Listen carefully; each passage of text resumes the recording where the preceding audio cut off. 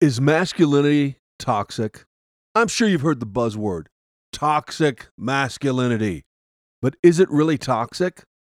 Well, the truth is if you are a man's man, truly a man, in what we see in Scripture and who God created us to be, it is so toxic that most of the world can't even breathe around you. They're gasping for air. They're choking. It is toxic. Yeah, masculinity is toxic. And that's where we're going today.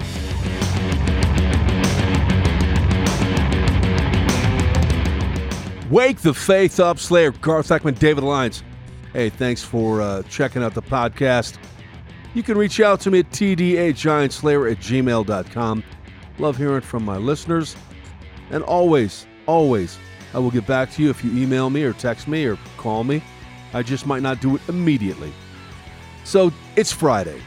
You know the drill. You have 48 hours to get as many people to church as possible. Some of you might have a hard time telling people about Jesus. So, do the next best thing. Get them to a church that talks about Jesus, preaches Jesus, worships Jesus. And if you don't go to such a church, find one. Hello, get out there. But got 48 hours. Beg, bribe, whatever you need to do. That's your mission. How many people have you won to Christ this year by getting them to church? I hope at least 10 or 15. And remember, if a man goes to church, almost always his whole family will end up going to church. So it's kind of a buy one, get 6 free, something like that, depending on how many are in the family. Okay, is masculinity toxic? I read a story recently by psychology professor Herb Goldberg, who said, "When I was 12 years old, my father mocked me for crying. I consciously made a decision right then and there that I would never cry again, and I kept it for years. When I finally realized crying was good and that men need to cry, I couldn't do it anymore. And since then, I've been trying to learn to cry again." Now, this is not about crying. It's not about getting in touch with your emotions. But the point is this: whether you cry or not, what did you learn and what do you now practice because of your father's example? I would imagine that many people in today's world see Jesus as a plaid sweater vest, Sansa belt, Docker pants wearing, hushpuppy shoe kind of dude. No. Jesus lost his cool. Jesus tore up the temple courts. Not just any court, not your front porch, not the backyard barbecue pit. He tore up the temple courts, flipping tables with a whip. He's the Lion of the tribe of Judah, a lion. He's coming back and he's gonna be pissed. He's pissed off at the sinful world, the rebellious world, at Satan, at the Antichrist. And you might say, that's kind of a harsh word, Garth. That's kind of crass. Well, it's probably the nicest word I can use to actually express just how mad he's going to be. Look, Jesus, while on earth, raged against the status quo. He was outspoken, bold, shameless, selfless, direct, compassionate, blunt, passionate, and an equal opportunity employer, and self-confident. He was committed to the point of death.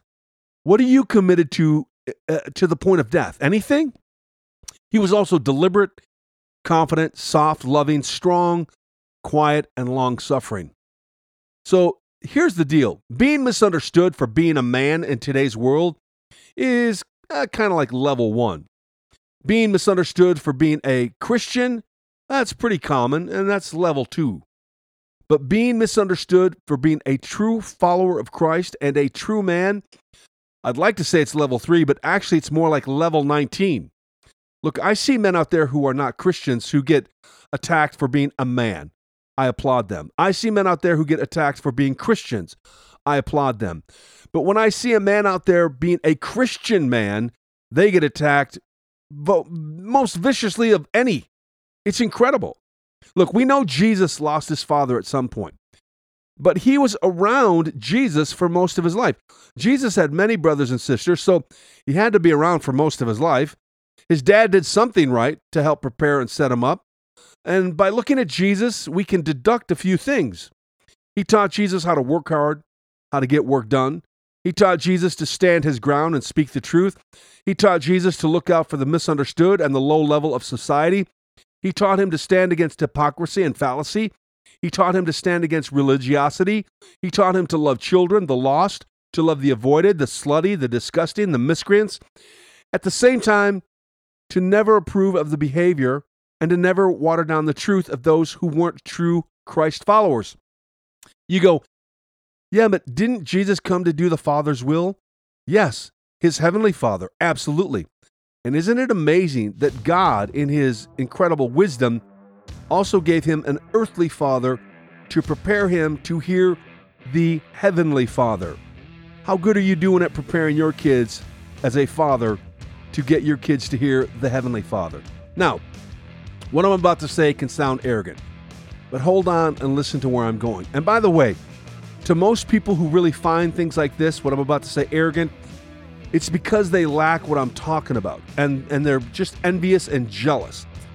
I have people in my own family that attack me when I talk boldly about things, and they think it's arrogance. No, it's confidence, and you just feel that way because you lack the confidence. You lack to know, and you don't understand who you are in Christ. So, all right, anyway, I've continually, personally, tried to figure out why I am so committed to Christ. What did I learn? What was I born with?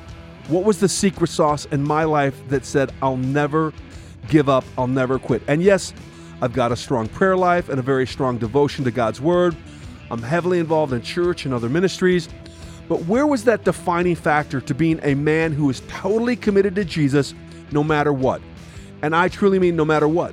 Marriage problems, health problems, money problems, kid problems. The cause, the smoking gun, if you will, is simply this: a father who was a man's man. He never stepped back in his devotion to Christ, no matter what he faced or what he went through. So today, read your Bible, pray, and daily ask God to make you a man's man. If not only for you, but for the sake of your family and the world. Why is masculinity toxic? Well, it is in fact toxic to those who are on a steady diet of tolerance and social justice and don't see Jesus for who he really was. So I make no apologies for you choking on my lifestyle, my words, and my actions. One man's toxicity is another world's hope. Change the world. And until Monday, keep slaying giants.